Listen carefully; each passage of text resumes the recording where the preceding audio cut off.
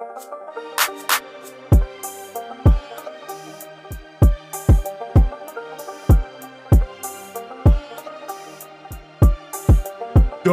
check.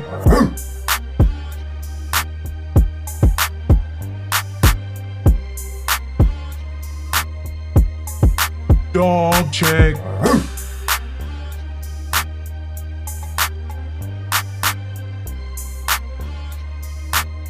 This is Browns Digest. All right, everybody, welcome back to another episode here of the Browns Digest podcast. It is Logan and Brandon here hosting again this week with our special guest, Tyler Johnson from the Feeling Dangerous podcast. Tyler, how you doing? Hey, I'm doing good, guys. Thank you so much for having me. I really appreciate it.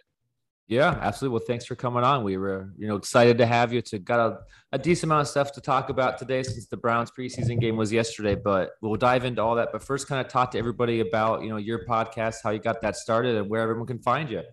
Yeah, man. So pretty much with Feeling Dangerous, I saw one day just that someone retweeted that they were looking for someone to just help them with content on their Twitter page, just putting out like updates from the team, just overall reaction just from the Browns, being a Browns fan in general. So I messaged Zach DeFranco at the time and just asked what all he was looking for in that. And I ended up accepting that role. And originally I was just going to help them on Twitter. And from there, he's like, how about you just come onto the show and let people know who you are and just go from there. And so I was like, all right, sure. Why not? We had the show. And by the time we got done, he's like, dude, you should honestly just join the show. And I was like, okay, all right. And that's yeah. And that's how we got started. And it's pretty awesome because from there, we've had been able to get a lot of amazing guests. I've taken it, talking with Zach, we've reached out to a lot of big name guests to get on the show, which is awesome. But we were able to expand the platform a little bit. Besides, Twitter's our biggest following, obviously, but we are on Facebook, Instagram as well. So that's kind of nice to be able to interact with fans on there. So that's a little bit about how we started and really where we are now. Yeah. Yeah, absolutely. Yeah. Twitter's the big one, right? Twitter's a lot of fun. I say fun, but it's an interesting place, right? So it's cool, man. Browns Twitter is ups and downs, right? Ups and downs. Always. But, and there's every now and then there's going to be somebody that's going to completely just disagree with what you say and think you're crazy. But you know what? That's what makes these conversations fun. That's right. You want to get everyone's point of view. You never just want to have people that always completely agree with everything you're saying. Cause let's be honest, that's not as much fun. It's fun to have a little bit of back and forth, pleasant conversation with someone going back and forth. Yeah. Yeah, absolutely. Yeah. It makes it more interesting. Brandon and I have a lot of fun because we don't always agree on everything, right? But it's fun, because it's the Browns, so we're always passionate about it one way or another, and it's good times. Heads are butted. Oh yeah, dude. We have it all the time on our show too, and with four of us, when everyone's on, it definitely makes for some entertaining content for sure. Yeah, it does. Absolutely. Well, we can kind of, get started. I think the game yesterday, you guys probably watched a little bit more than I did. I was watching it a little bit while I was working and everything.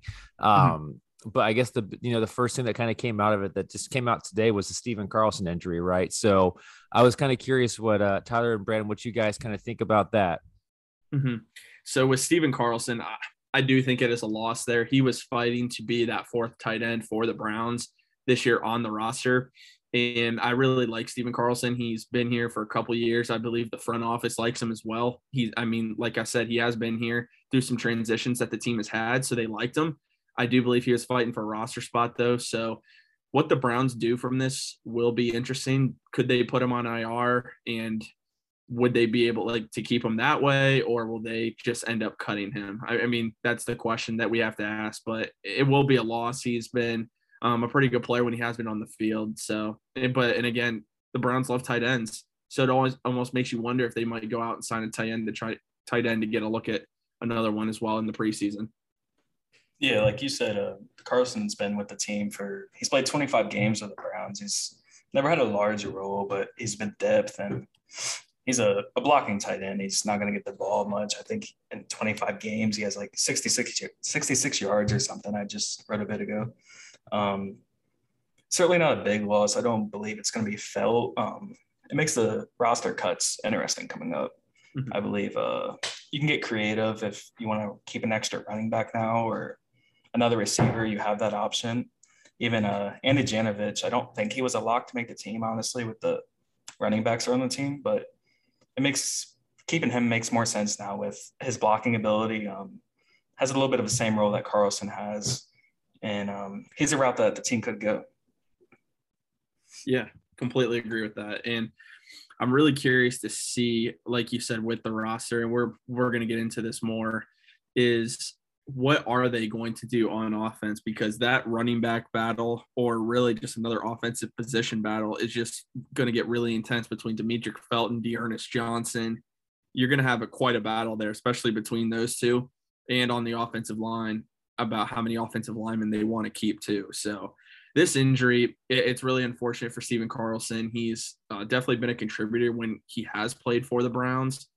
But like you said, Brandon, I don't see it being necessarily a huge loss. It just might mean that the Browns want to bring another tight end to get a look at in the preseason. Yeah, I agree with both of you guys. I do think I do feel really bad for Steven Carlson because I think he's earned that spot to kind of really compete and kind of lead the way for that fourth spot. I mean, he's been good for us when he's been there. And like Brandon said, we don't use it much in the passing game. We've got 3 guys ahead of him that are a little bit better at pass catching, right? But Tyler, like you said, the Browns love tight ends, so there's a real possibility we're going to roll in the season with all 4 of them.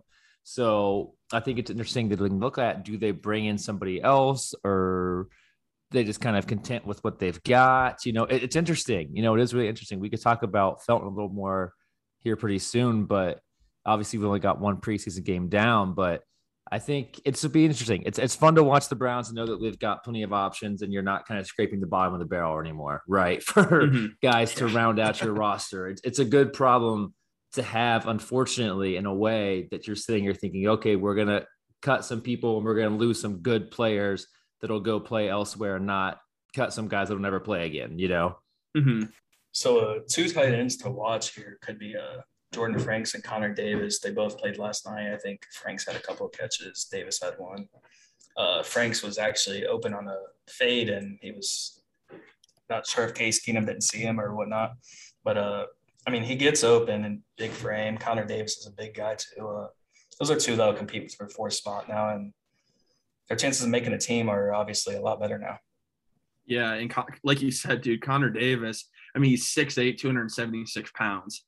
I mean, that dude's a tight end. That would be an amazing red zone target. He's even a guy who I could see possibly on the practice squad.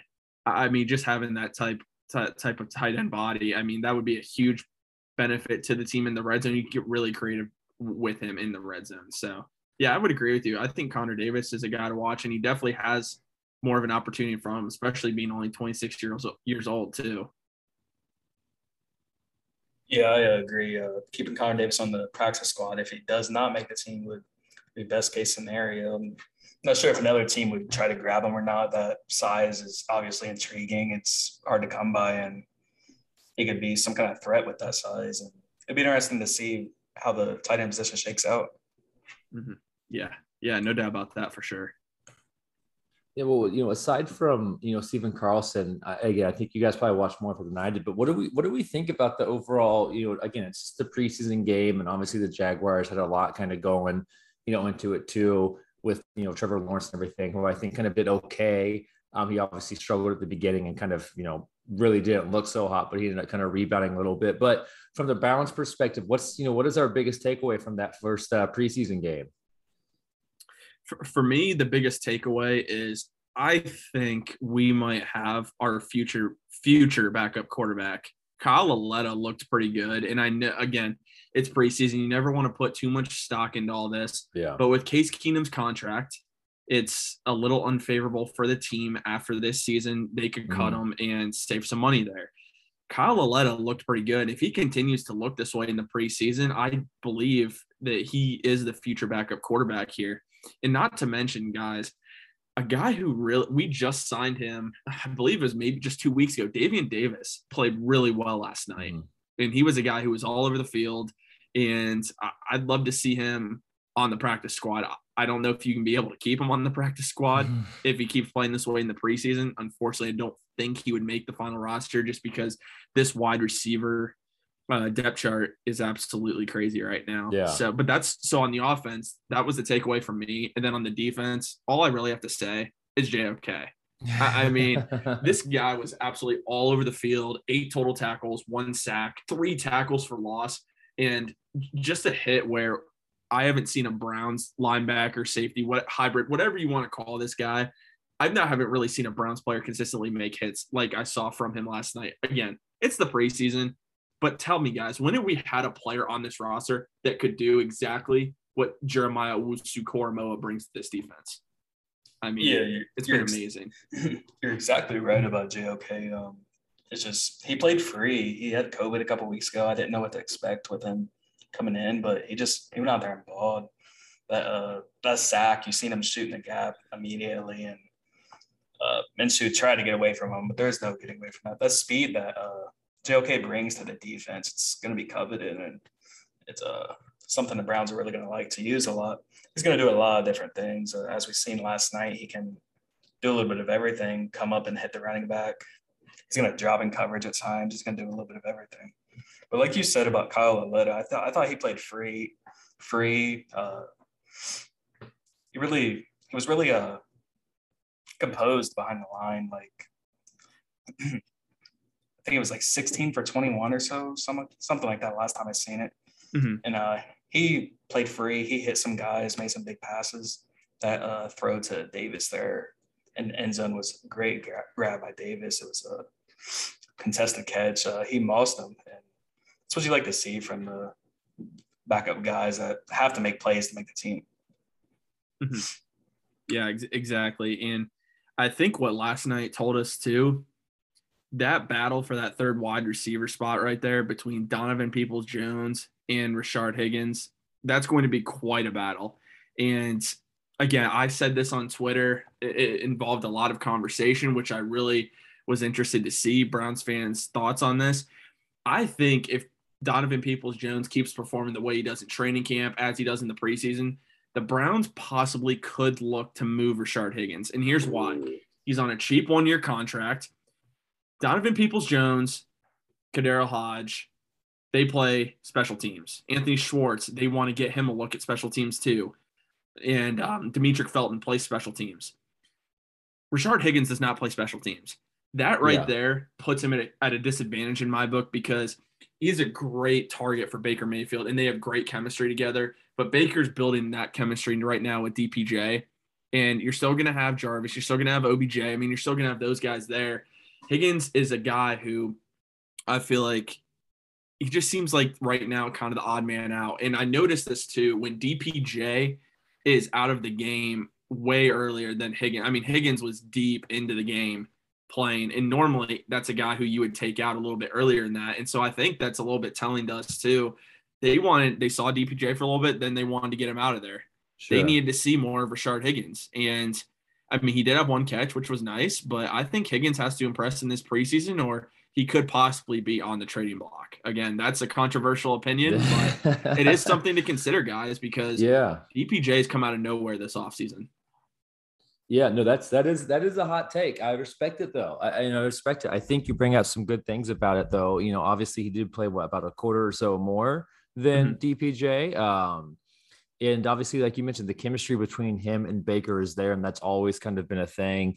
And then, he kind of wound up in the doghouse a little bit when Kitchens was there and all that kind of extra stuff behind the scenes, right? Who he kind of looked like he fell off, but he really necessarily didn't, But DPJ has been kind of bonkers this offseason. It's been awesome to watch that, from a 6th-round pick, who that draft was a little bit odd where we saw a lot of guys kind of slip a little bit more than they probably should have, right? And he's probably one of those guys just due to obviously everything that was hard about scouting guys in 2020, right?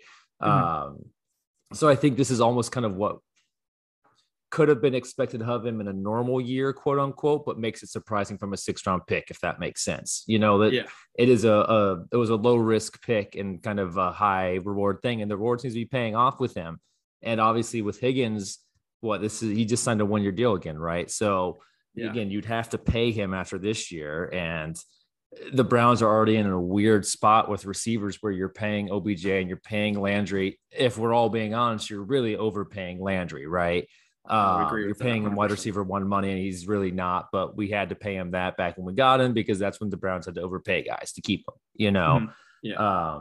So they've already got a lot to figure out there, whether it's restructuring him or getting rid of them. I personally would like to see them restructure him and it's kind of try to keep both him and OBJ, but that really depends, you know? Mm-hmm. So it's awesome to see DPJ kind of growing, and it would be weird to lose Higgins, but at the same time, how often are we going to be playing 4 receivers, right? And, you know, you've got the 3 tight ends, the top 3 guys there that they really enjoy.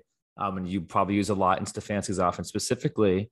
And then with DPJ and Higgins, they're 2 different receivers, 2 different types of receivers. So you can kind of interchange them that way rather than obviously have all 4 on the field. But that'll be interesting to watch. I think it would be surprising at first for a lot of Browns fans if they got rid of Higgins, just because of that connection that he has really kind of embraced Cleveland in a lot of ways, which, you know, for a while, that was kind of the bar for Cleveland fans, right? It was like, okay, we drafted a guy who wants to be here because we sucked for 20 some years, right? Yeah. But now people want to be here. So we have to raise the bar. It's not just, okay, do you show up and are you happy? It's how can we actually use you, right? Like, are you going to be better than the guy behind you, you know? And so I think this is kind of the first taste in the first offseason where we're really going to see probably some surprising moves, and that could be one of them. Yeah. And that's the thing about that contract. It's such a cheap deal. What team wouldn't want a guy like Rashard Higgins on a 1-year contract that cheap, especially with the injuries that unfortunately we will see in the preseason?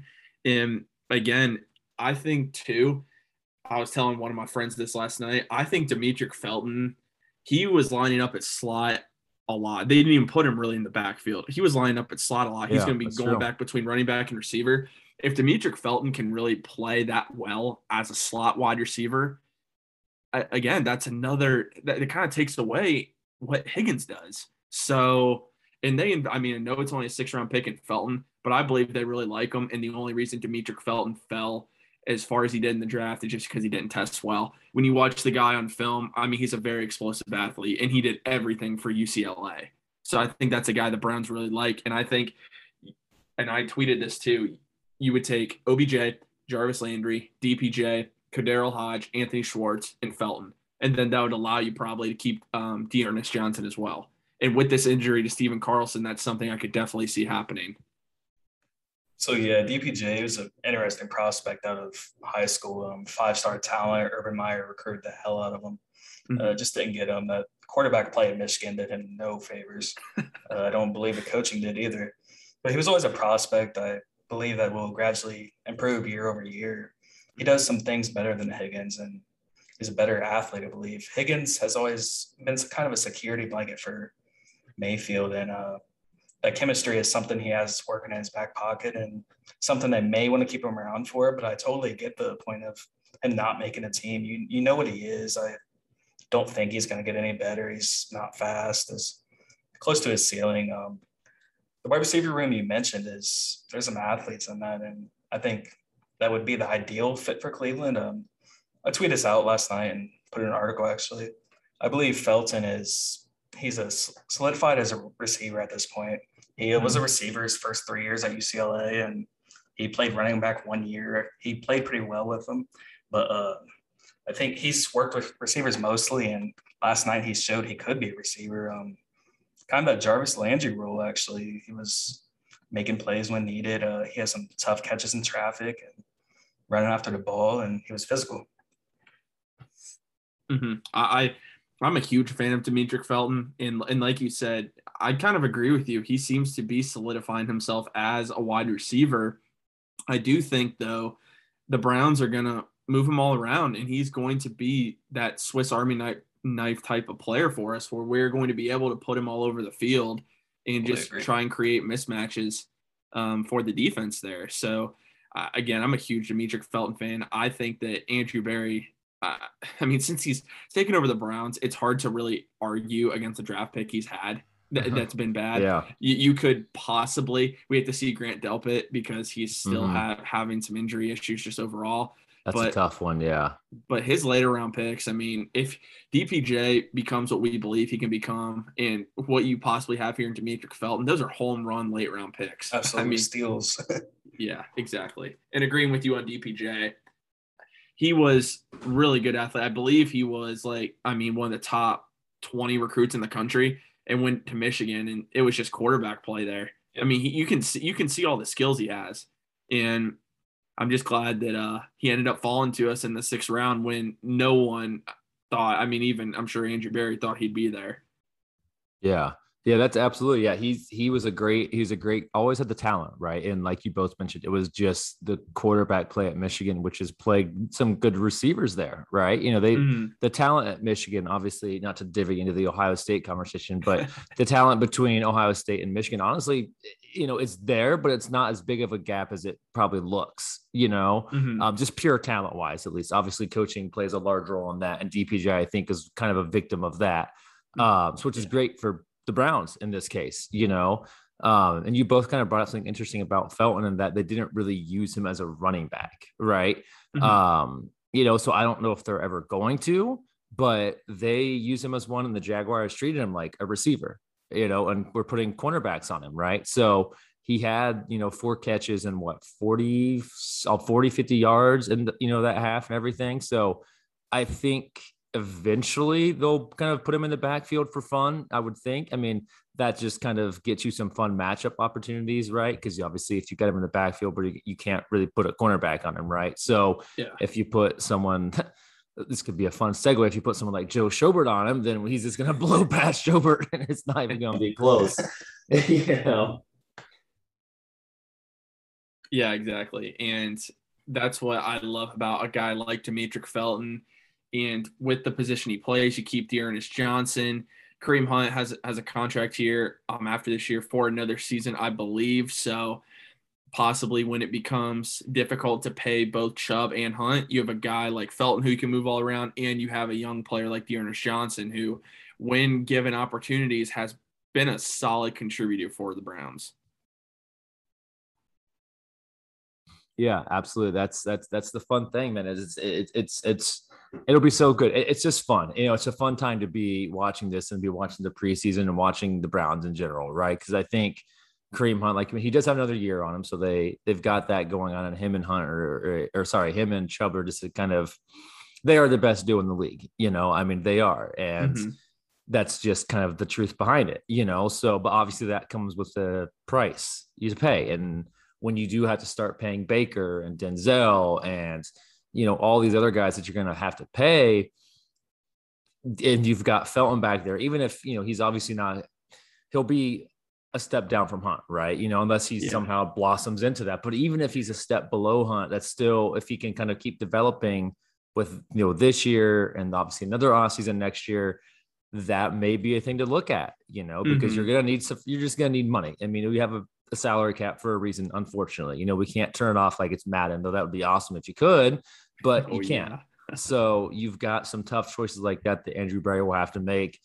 And you mentioned that it's, you know, tough to kind of judge some of his picks. It's tough to judge really his choices with how we hand those contracts, in my opinion, you know, which is fun. It's great because, you know, I think it was awesome when Brandon will know this, but when we kind of gave him GM, I was excited, but I was also like, you know, it was just an interesting choice, right? But you can't really look at anything he's done so far and be like, that was bad, you know, even if Del Pitt kind of ends up being tough or a bust, however you want to look at it because of injury, I don't think you could blame him for that, right? I don't think you can blame GMs for stuff like that. So it'll be interesting to see how he does it, how he manages the cap, and then that's just could be some tough choices coming up this year and then obviously next year too.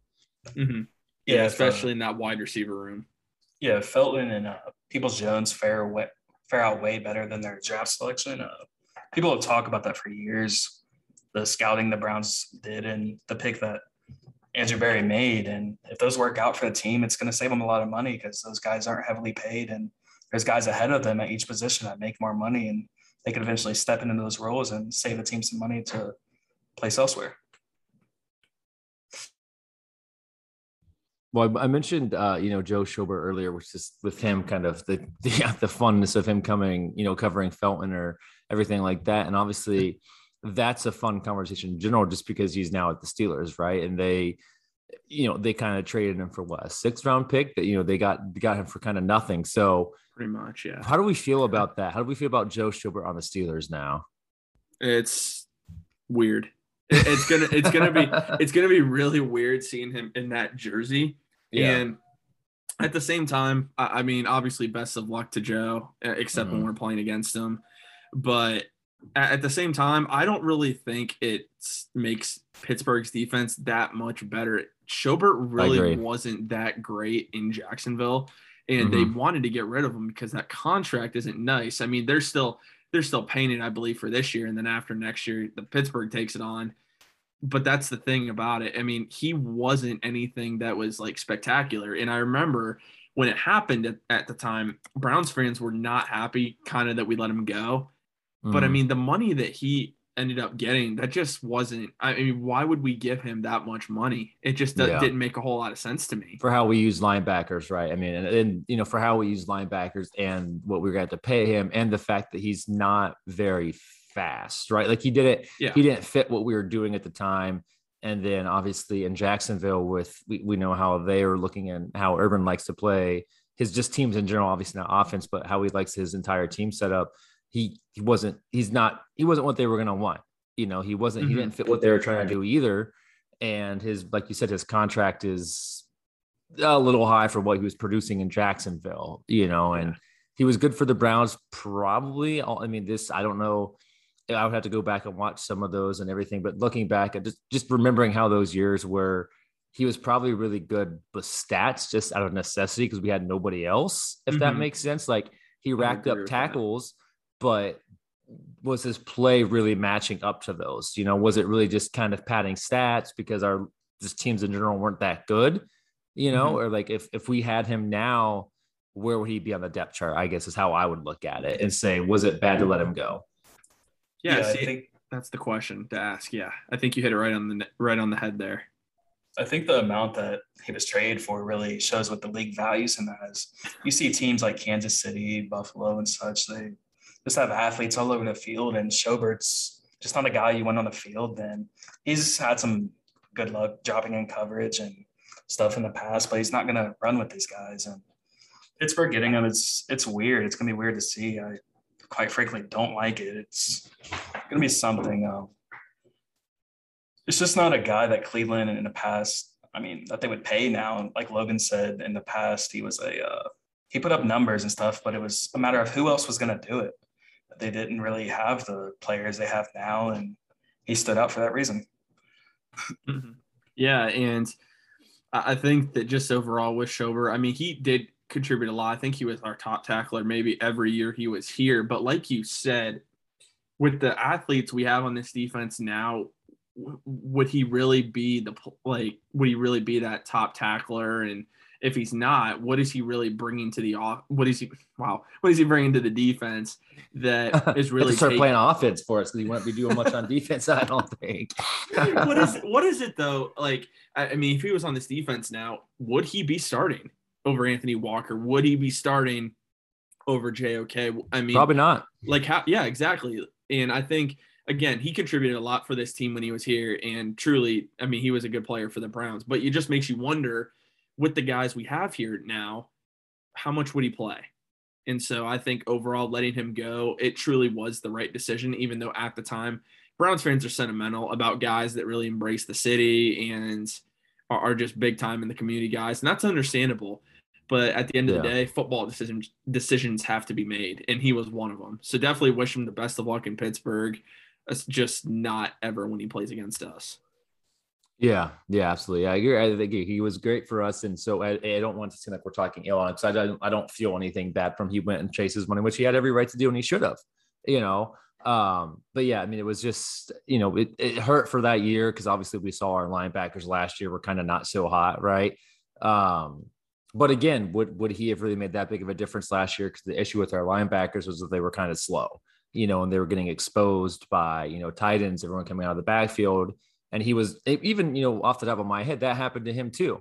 It's just that he could tackle guys better than our linebackers could last year, you know. So he kind of was basically our, you know, Sendejo at linebacker, and he could tackle guys, but he would get exposed a lot, you know, just because of, you know, kind of how he played. So it'll be weird watching him in a Steelers uniform, but I'm not too bummed about it or not too worried about, like you said, I don't think he makes their defense that much scarier. I'm simply not scared of Pittsburgh anymore. And I know Brandon isn't either. So I don't know many Browns fans that are. They're not, especially after the playoffs. And I know they're going to, you know, it's fun watching Steelers fans on Twitter go, oh, one game. It's like, yeah, but we're not talking about the past anymore. Right. You know, we're talking about how we are currently and how our teams currently are. And I'm not scared of them pre-Schobert or post-Schobert. So, yeah, Schobert, I think many fans were attached to him, obviously, as Tyler mentioned, the attachment, how he had to the city. Like, he started a family here and from a walk-on at Wisconsin. And the linebacker play was terrible last year. And I think that's what really made a lot of fans hate seeing Schobert go. But I believe this year, some linebackers are going to step up and it'll be a thing of the past. Schobert, he really won't be thought of anymore. Yeah, and I think, too, when it comes down to Joe Schobert going to the Steelers, in a way, you kind of have to feel bad for him because he's going to the worst team in the division. Yeah, absolutely. And Tyler, you mentioned someone that I think, obviously, we mentioned JOK a little bit earlier. This is a good time to kind of bring him up from, you know, everything that he did yesterday. But that's a guy that I think, kind of like Brandon mentioned, we'll see some people forget a little bit about Joe Schobert and everybody, just because of, again, it's hard to put everything into one preseason game. So I don't want to do that because Brandon and I were talking the other day, or just yesterday, we were talking about Justin Fields and his preseason game. And it's like, you know, you got to pump the brakes a little bit on some of these things, and we talked a little bit about him earlier and kind of how he was playing and he was bouncing on the field. And you want to see that from guys in the preseason, him playing hard at the end. You know, Tyler, you tweeted out that video of him kind of making that huge hit at the end or there at that game. So that's stuff you want to see, but his arrival yesterday, I think, was pretty interesting. You know, it was good to see. It's fun to see. And obviously we were all kind of wanting to see how he was going to play after, you know, being out for a little bit. So that could be a great pick for us. And he could do a lot of things on that defense. So what do we all kind of see from him moving forward? Yeah, I think with JOK, what I loved about him at Notre Dame, and I was telling people all the time, he is not going to play just linebacker. That might be where it looks like he's out on the field. He is a hybrid player. They will put him at linebacker. They will put him at safety. You saw him even line up on the line at times. They're going to use JOK all over the field. Joe Woods has a guy he can put anywhere on that field. With a guy like JOK, you don't want to turn this into an Isaiah Simmons situation like the Cardinals did last year. What they did was they tried to put him and pigeonhole him in one certain position. You don't want to do that with JOK. Let him roam, let him move along the line, let him move, let him cover receivers in the slot, which he can do, and he showed that last night too. This is a guy who truly can do pretty much whatever you ask him to do on defense. And if the Browns continue to let him play his game, he's going to reward the team, but you don't want to put him directly in one position. And fans are like, well, they're practicing him at linebacker. Okay. They're going to say that. They're going to say that. And JOK is going to say he's a linebacker. The numbers at Notre Dame show differently. He's played all around the field, and they're going to use him as such. I think that's why that battle at linebacker is an interesting situation, but also possibly at safety too, because you can line up JOK in like a safety type of position. He just makes everything on this defense. He causes so much more problems for the offense. And truly, again, it's preseason, but he's playing against backups last night for the most part, because they wanted just to get him back in the flow of things. Sure. But you saw a guy who, there are not a lot of players in the NFL that have that kind of talent, to where you can put them anywhere on the field on defense and they can make plays from anywhere. And really, that it's a preseason game and they're going all out, still trying to make plays in the fourth quarter when they're winning a game against third stringers. I love that about JOK. I love the type of mentality he has of this team. And I'm really excited that he is in a Browns uniform. Yeah, absolutely. And, you know, that's a good point, because his spot on the roster is pretty safe, right? He could have really went out there and not really forced that air. He could have went out there kind of just lounged around a little bit, and everyone were like, oh, okay, well, he's just coming back, so that's fine. Like, we understand. But he didn't, and it's great because, I remember watching the draft with Brandon and some of our friends, and we were like, okay, we were hoping we got him with our first pick, right? Like he could have been that pick 26th overall. He was in that conversation, and then he fell to us, 16 picks later. So, and you mentioned Isaiah Simmons. That's an interesting comparison because of their roles and what they do. So I do think they'll use him a little bit better than the Cardinals will, because also I don't really think the Cardinals needed him personally. Like, it would obviously was tough to pass up on him at that point where they were drafting and everything. But I think we need him more than the Cardinals needed Isaiah Simmons. So I think Joe Woods will be smarter with him. Mm-hmm. Yeah, exactly. It's going to be really fun. Again, it's fun to now have guys on this defense, because I'll be honest, last year, it was just bad last year. I mean, there's no other way to put that when Chad Henne is beating you in order to clinch a spot in the AFC Championship game. But you now have a ton of athletes on this defense that are going to make a huge difference. And you can see this is possibly a top 10 unit this year, and it wouldn't surprise me. Yeah, JOK, I mean, he's an interesting pick. He's going to be a Swiss Army knife for this defense, I believe. He's going to do a little bit of everything. He's not going to rack up the tackles or anything like that to be a defensive rookie of the year or anything. But he's going to get after the quarterback. He's going to drop in coverage. He's going to chase down running backs. And I believe that's kind of what the NFL is trending towards. You have, like I mentioned before, Kansas City and Buffalo. Those are teams, even the Ravens, those are teams you need players like that. You got to cover the tight end. You got to cover the running quarterback. And I believe JOK just fits what the NFL is heading towards, and the Browns are a step ahead for that reason. Yeah, he's a lot of fun. He's a great pick for us, I think, and it'll be really interesting just to see. Because I do agree with Brandon that he's not going to be racking up a lot of crazy kind of stats, and I don't think they expect that out of him. I don't think they want that out of him. I really don't think there's going to be a single player on our defense racking up a lot of stats outside of Myles Garrett and sacks. Like, I don't think we're going to see somebody in our defense pushing 120, 100 some tackles, right? Like, I personally don't see it. I mean, it would be great to see, I guess, if it happened, but I think how our defense is set up, obviously guys that usually get 100 plus tackles are linebackers, and linebackers in our offense aren't the most important position, or sorry, in our defense aren't the most important position. Right. So by nature, you're probably not going to see somebody stand out quite like that. But he's going to be a lot of fun. I think it'll be great to see them kind of use him a little bit more. I think obviously his role will increase throughout the season, much like it normally does for rookies, right?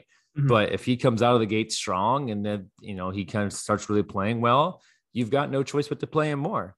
And I think they'd be happy with that either way. But I think they're content with our defense. And Tyler, you mentioned it could be a top 10 kind of unit here, which I think I agree with. Obviously right off the bat, we improved our linebackers with JOK and Anthony Walker, and then you improved safety a lot with John Johnson, which is a huge, Brandon and I talked about that a little bit last week. That was a huge signing for us, so right off the bat, our defense looks miles better, which will be good. It's going to be a great time. I'm excited for these next couple games here. And that first regular season game against the Chiefs can't come soon enough for me. Yeah, completely agree, man. I'm ready for week one. Yeah, I think we all are. And with not having a preseason last year, it's great to have football back. But what we want regular season football back, and we want to begin this journey to the Super Bowl. Yeah, absolutely. Absolutely. Well, we've got, obviously, before we have our first game against the Chiefs, unfortunately, we've still got some more preseason games, right? So what all are we kind of looking forward to with that week 2 game? And who would you like to see more of the starters, or are we just kind of content with what they're doing? And do we trust our starters enough to kind of just see some other guys play and fight for those spots? To be honest, I don't want to see any starters this entire preseason. We didn't have a preseason last year, and that was good. Pretty much, we had a lot of guys besides mainly Grant Delpit that were healthy going into week 1. And I really believe that's the most important thing for Kevin Stefanski, is he wants everybody to – I mean, you obviously want everybody to be healthy. You don't want any injuries in the preseason. But the last thing you want to do is risk Baker Mayfield. He's seen Baker enough, and I think it's a good sign that Baker wasn't playing week 1, because that means he's seen a lot of progression from Baker Mayfield in year 2 of his offense, that he doesn't believe for week 1 of the preseason he needs to see him out there. So ideally, I don't want to see OBJ, Jarvis, Baker, Chubb. I don't want to see any of these guys this entire preseason. Again, that's just me personally. A lot of fans want to. They're going to the game next weekend. They want to see some of the starters, but at the same time, fans might want to see starters. But what if those starters goes down and has to miss a couple weeks? Yeah, absolutely. They would be like, well, why'd Kevin Stefanski play the starters? So I mean, it's a double-edged sword there. And again, I'd love to turn on the TV and see Baker Mayfield play football again. At the same time, put these guys in bubble wrap. Put these guys in bubble wrap until the season begins. And let's let these backups go in. Let's see what they have. The more experience these guys have too, that means they can jump into the fire if there happens to be an injury during the regular season, because there always are. You want guys that are ready to step in that lineup. Sure. And that's why, especially on the offensive line, keep playing these backups. I think that's really crucial for this team. Yeah, that Steven Carlson injury, that's what scares the hell out of me about playing starters. Like, I have no reason to see a starter on the offense until week 1. Some defensive starters, throw them out there a little bit. There's a lot of new out there, and I believe they need to play together a little bit. And that may not be till week 3. Next week, I want to see a couple players back, potentially Anthony Schwartz. See if he's ready to go, maybe get him out there a little bit. But I'm just ready for the regular season, get their preseason healthy, and that's all we can wish for. Yeah, I'm in that same boat as you guys. I don't really need to see the starters. It's too much for me. The risk reward is not in a good spot for me to want to see those guys out there. Tyler, I would also love to see kind of Baker throwing some passes to OBJ and Landry, but I don't want to see that. Like I said, I don't want to see it in August. That's too much of a worry for me, because obviously we missed OBJ most of last year, and I don't want to do it again. I don't want to see that again. I think our wide receivers are in a good spot so where it'd be fine, but I just don't want to do it. I think it's not worth it. I think they trust the guys, like you mentioned. They didn't play Baker, which is a good sign.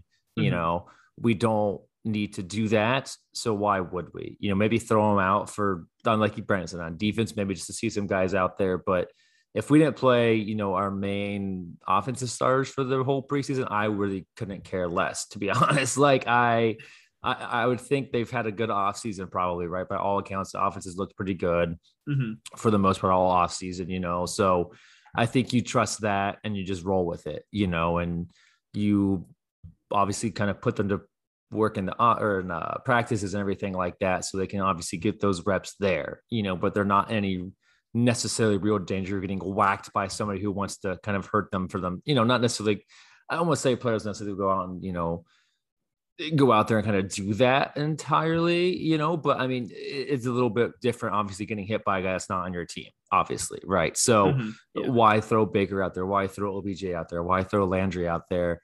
And, you mentioned having those backup offensive linemen. That's big for me too, because obviously we've got guys on offensive line that if they go down, then what? Offensive line starters are pretty good, so that's a tough spot. And obviously that's a spot where a lot of injuries happen just because of the nature of the position. So let those backups go out there. Let the guys that need to fight for roster spots fight for roster spots. That, that preseason means more to guys that are 6th, 7th on the depth chart than it does Baker Mayfield anyway, or guys like Baker Mayfield. So just let them go, let them fight it out, and save the starters for week 1.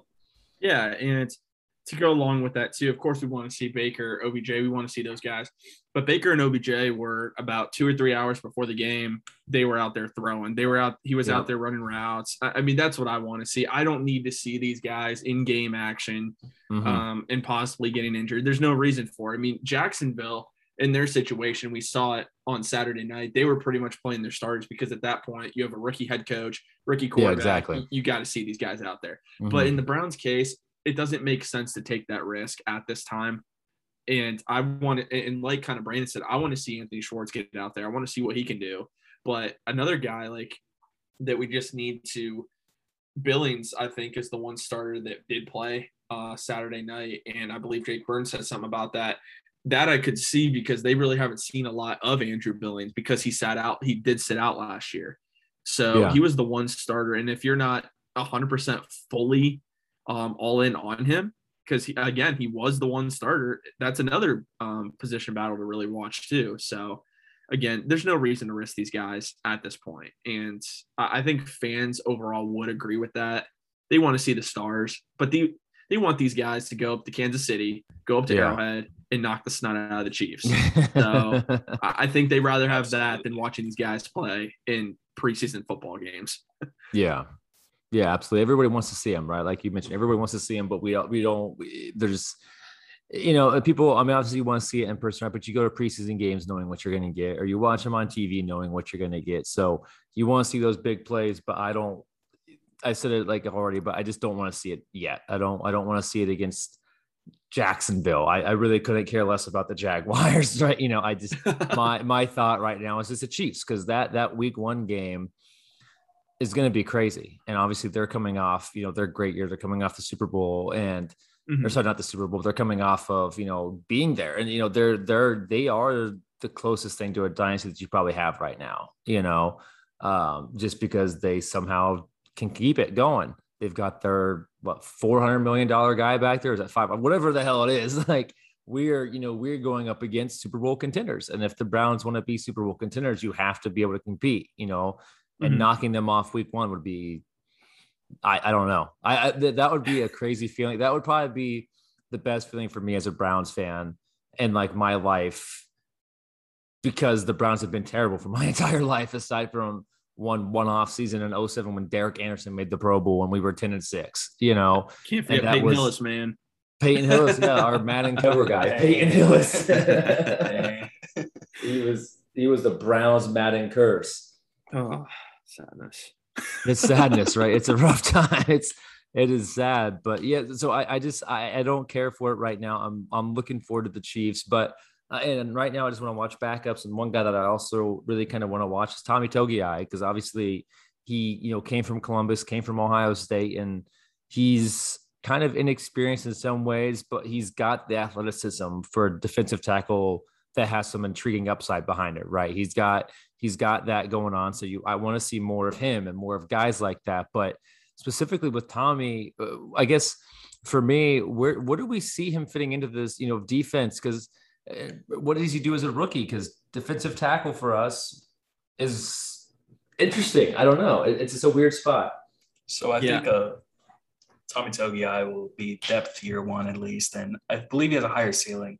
I talked to him pre-draft for an interview, and he's really happy where his run-stopping game was at, and I believe that'll help Cleveland. But he was working on his pass rushing, and that's somewhere he could improve. And he was actually decent at Ohio State.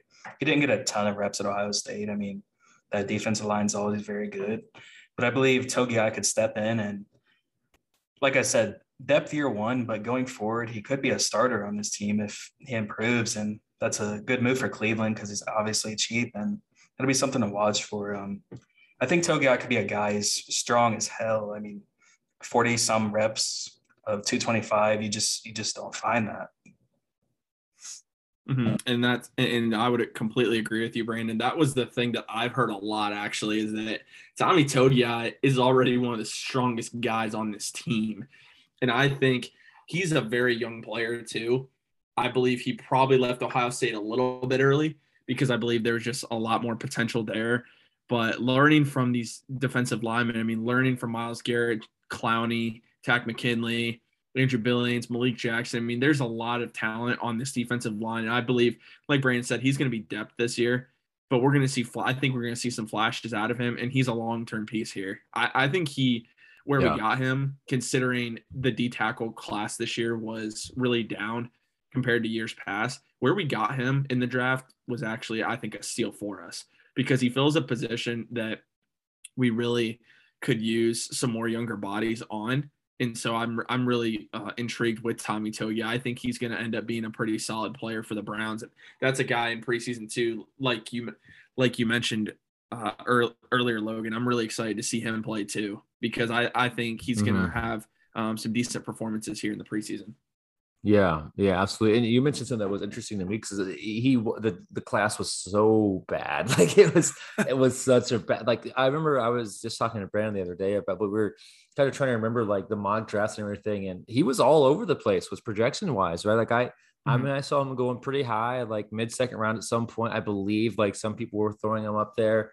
just because who else were you taking? Like, it was just almost a historically bad defensive tackle class, which it is what it is. But I think he could also be another benefit of guys slipping just because some people were kind of a little bit off by him leaving. I do think also, I agree. I think he left early Ohio State, Ohio State pretty early. I think he could have stayed and probably pushed that first round if he had kind of kept going the way he was going at Ohio State. But I'm also glad he left because now the Browns have him and they have that luxury of kind of letting him sit a little bit behind someone like Andrew Billings, who obviously is going to be fun to have back, and kind of ease him into it and treat him almost as if he's not in college, because in college he'd be playing a lot more and getting those reps, but giving him reps in practice, increasing his reps throughout the season, increasing his ability to contribute throughout the season, and just letting that go. I think the end of this year will be really interesting to see where he's at, and if he develops the way that he could.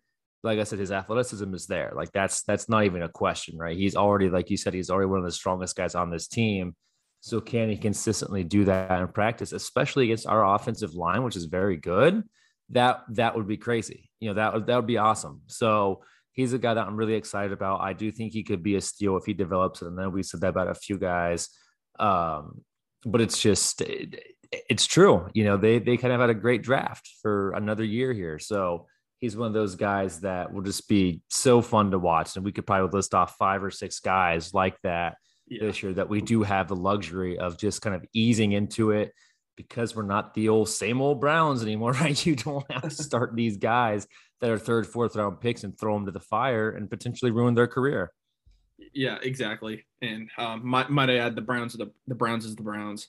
But another thing too, to kind of bring up what we were talking about earlier, as far as just wanting to see starters in the preseason, we are having those joint practices with the Giants as well. So as far as seeing the starters, Stefanski's going to be able to see the starters against the Giants if he so chooses to go that route, and when they have those joint practices together. So then that's another reason why you don't need them out there in the preseason too. Absolutely. But when you mentioned Togiai, you can't help think about his counterpartner there, undrafted free agent defensive tackle Marvin Wilson, who I think it's going to be an intense battle for him to make this roster, but he was paid a good amount of money as an undrafted free agent. He's another guy who I really want to see what he can do here in the preseason, because I believe the talent's there for him. It sounds like he battled some injuries his last year at Florida State, and that kind of took a toll on his play, not to mention the type of team he played for. But he has a big-time motivation to make this roster. And when I was at training camp, he was one of the first guys out there getting in work before everyone else was out there. So really curious to see Marvin Wilson too with Tommy Togiai, because I think if Wilson makes this team too, Togiai and Marvin Wilson could be your D tackles for the foreseeable future. So those joint practices are an interesting thing. I think it's even more interesting with COVID how they go about it. But I think it could kind of rep like the preseason game. You can get some of the starters in there, and just more like a game environment than normal practice. And I think that's where you get some of the starters reps potentially, and not the preseason games. And you work towards week 1 with that. And as we mentioned, Togiai, like as Logan said, the Browns are good now, and it's nice to ease him in there. And there's no expectations, and I think that's really something that's going to work in his benefit. Yeah, Tyler, you mentioned Marvin Wilson, which is such an interesting spot, because we did give him a decent amount of money for that, and we talked about DPJ being a 5-star guy, but so was Marvin Wilson. Like he was a 5-star guy coming out of high school. He was I think he was the top defensive tackle coming out of high school, or at least in Texas, at least at State. He was one of those top guys. And he looked like he was ready to go kind of coming out of high school, and he had a great first year, had a great sophomore year. His first year didn't really do much, I believe. Had a great sophomore year, great junior year, and then had that injury, right, which kind of cost him that 2020 draft. And so he came back, played a little bit, but didn't look the same, had some big plays, had some blocked field goals here and there, I believe. But he only played 6 games because he got hurt again. So that was such an interesting thing, I think, it could be a great. I hate to keep saying he could be a steal, but I mean he could be.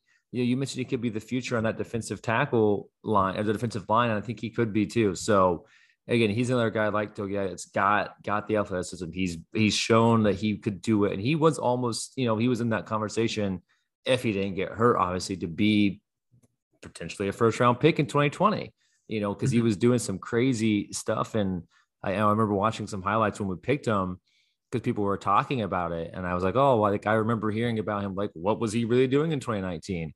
And it was insane. Like, it was insanity what he was doing at Florida State back then. So I think that's a potential, again, that's a low risk but high reward play that Andrew Berry could have potentially pulled off there. So it's just, we've said it, but it's fun to be able to kind of let these guys come in and adjust to playing in the NFL against guys that are much bigger than they were in, for his case, the ACC, Mm-hmm. Yeah, for sure.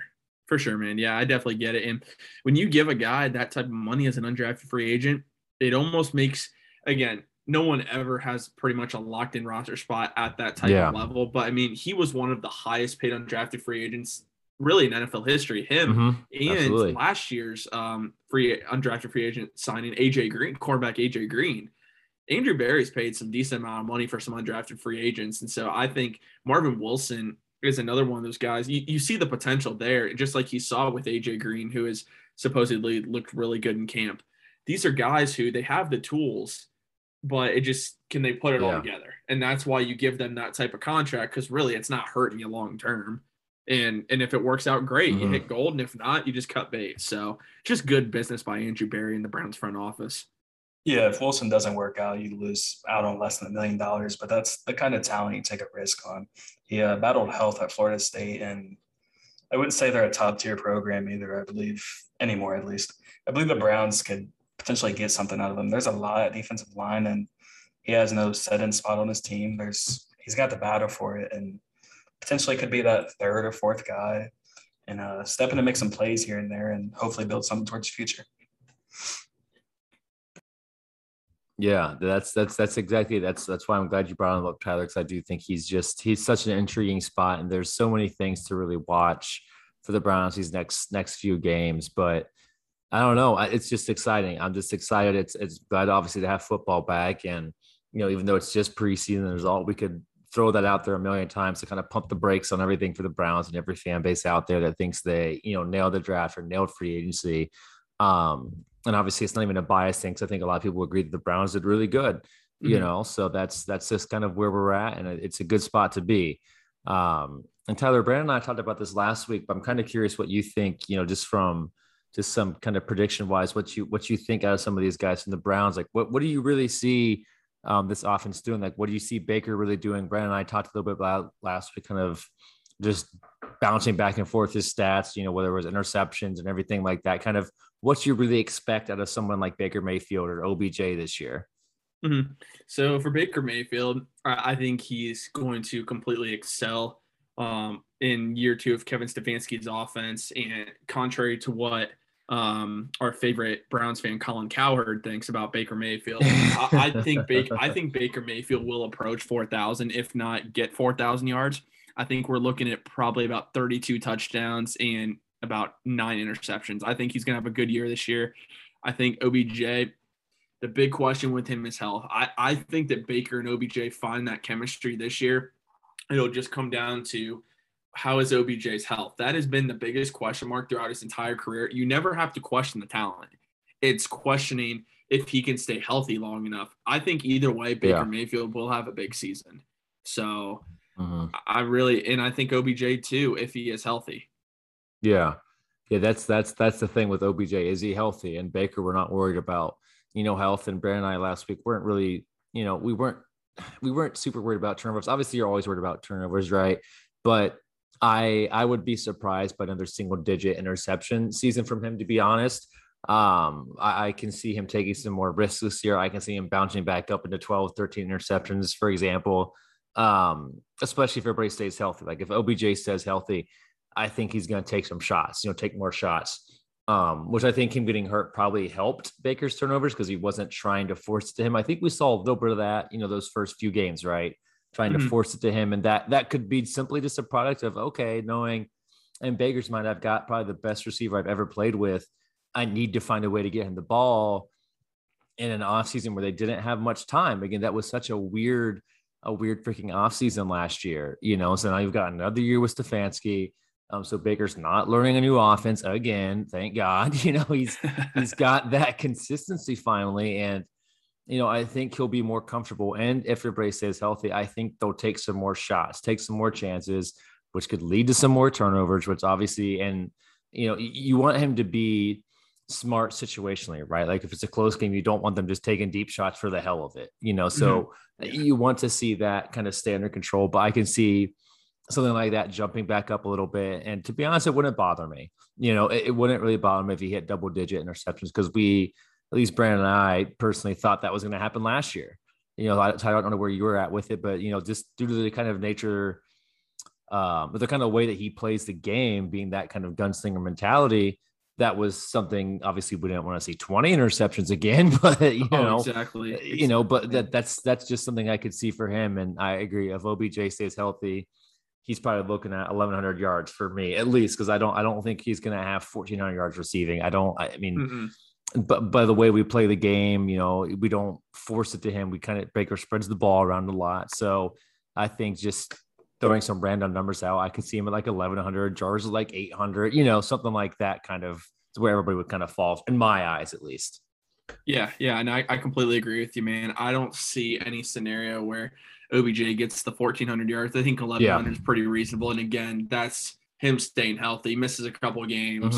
I mean, that would affect that. But I think 1,100 is realistic. I think the ceiling is 10 touchdowns. I think more around 6 to 8. There's just so many weapons in this offense to give the ball to. Yeah, I wanted to get into one more thing about Baker Mayfield. The NFL just released their NFL Top 100, and they have Baker at 71, so that's interesting. He's ahead of names like Michael Thomas, Larry Tunsil, Adam Thielen. That's interesting. What do you guys think about that? I'm a little surprised he is that high over some of the names you mentioned, but these rankings are pretty. I'll just be honest with you. These rankings are pretty terrible. I think Greedy Williams put out something that said Tre'Davious White is like 95th. Like, I mean, like, how is that even? I don't know how that one's possible. Those rankings, I never read too much into them. I think it's something for people to talk about, like we're doing right now. But Jarvis Landry was 94, and people were saying that's too low. I mean, his numbers last year weren't that great, and you're paying him like a number one receiver. So in my opinion, I think 94 is about right, or maybe even a little generous for him. But for Baker, it's a little bit of a surprise for me. But I think it also shows the potential he has, because I think I think he can become a top 10 quarterback in this league. I firmly believe it. Not just because I'm a Browns fan, just because when you do watch him play, he has the tools you're looking for in a franchise quarterback. Yeah, I believe Baker could for sure be a top 10 quarterback, and these rankings might be translating that, like looking forward. These rankings are always a thing of lack of content right now. Preseason's just starting. But it's interesting to see where they compare Browns players and such. And I believe Baker's a little high, but maybe he could play up to that. Yeah, I agree. These rankings are kind of I love that you brought them up, Brent, because it is obviously one more thing to talk about. But they are kind of just out of boredom from the NFL Network. And I don't remember what player mentioned it, but I remember this came out like they released this like a year or two ago, maybe a little bit longer than that. And I wish I could remember what player it was, but I know they played for the Patriots, and they came out and said that allegedly the NFL Network surveys players, but he was like, I've never gotten one. He's like, I don't know anyone that I've ever played with has gotten asked about this. So it's kind of like, who really does these? Like I don't know. I know the NFL Network says that it's players that are ranking them, but is it? And obviously that's kind of an unrelated, this is random thought, but I've always wondered how they really do this, and I agree that 71 might be a little high. Jarvis and me's probably not, probably a little high. He probably shouldn't be on there because, like you mentioned, his stats weren't great,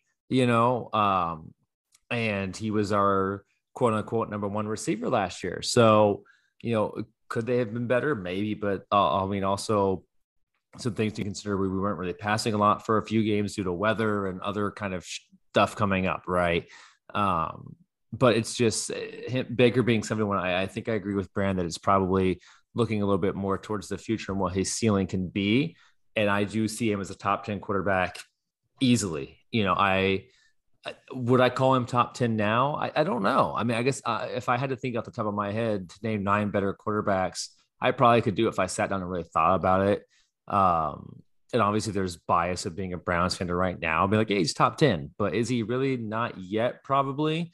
But I do think he's got those tools. Like you mentioned, he's shown that he has that desire to be as good as he can be. And, however he needs to motivate himself, he can do it. And I don't even really hold 2019 against him because that was such a disastrous year on so many reasons. Right. So not to give him a complete pass for that, because obviously he still played it, still had the turnover, still had X, Y, and Z. But, there should be a tell on the Browns 2019 season at some point. It would just be something I would be so interested in. Like, I would love to see just like, I don't know if it's a 30 for 30, but like on that 20 from like the first year of Hugh Jackson through the Freddie Kitchens year, I would love to just see some type of like intel on what in the hell happened, because it was such a bad time for the Browns. Right. And that's getting off topic, but just the fact that Baker fought through all those coaches and still had the year he did last year, I think speaks volumes to what his future still holds. And the Browns are going to pay him for that at some point. So that's exciting to me to have a guy that, is here. We're going to have to pay him. And I don't even care what we have to pay him, to be honest. So it is what it is.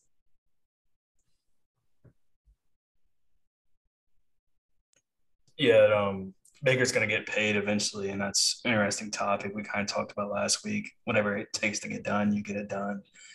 What he fought through speaks volumes, like Logan said. That's just the kind of guy he's always been, walking out one point, maybe not getting paid till next year, kind of betting on himself. That's just a chip on the shoulder he's always had, and he eventually ever gets a Super Bowl in Cleveland. That chip on the shoulder will kind of pay off.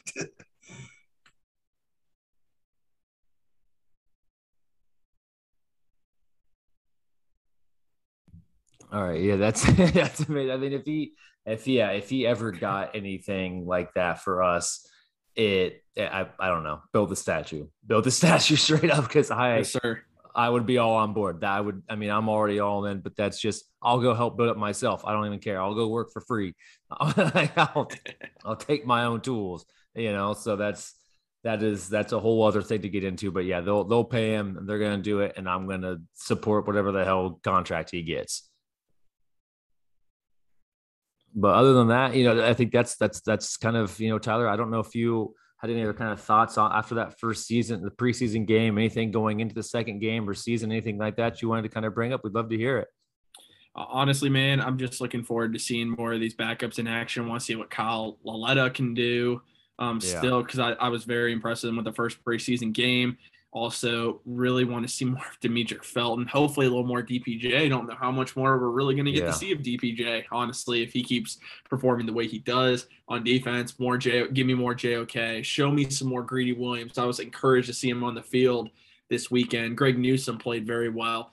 Our rookie class looked very good on Saturday. I want to continue to see how these guys perform. I want to see all these guys who are on the roster bubble. I want to see how they perform as well and keep sitting the starters. That's all I want to see. Yeah, absolutely. That's where Brandon and I both are. We just want to see the rest of them. It's just like we said before, it's great to have it back. We want to see these guys keep playing. And it's an exciting time to be a Browns fan. We could say that 50 times over and it would still be true that 50th time, So, bring them on, bring on the Chiefs. I don't even care. I'm ready to go. I'm ready.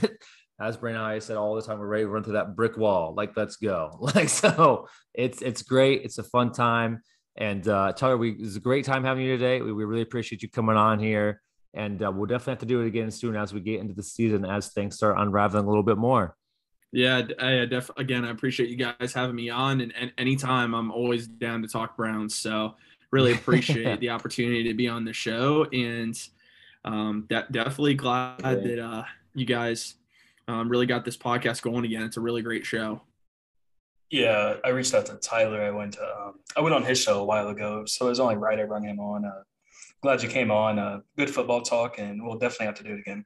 Yeah, man, for sure. Obviously, let me know when it all airs because I'll get it out there. No doubt about that. Yeah, absolutely. Well, thanks, Tyler, for coming on. Thanks, everyone, for listening here for another week.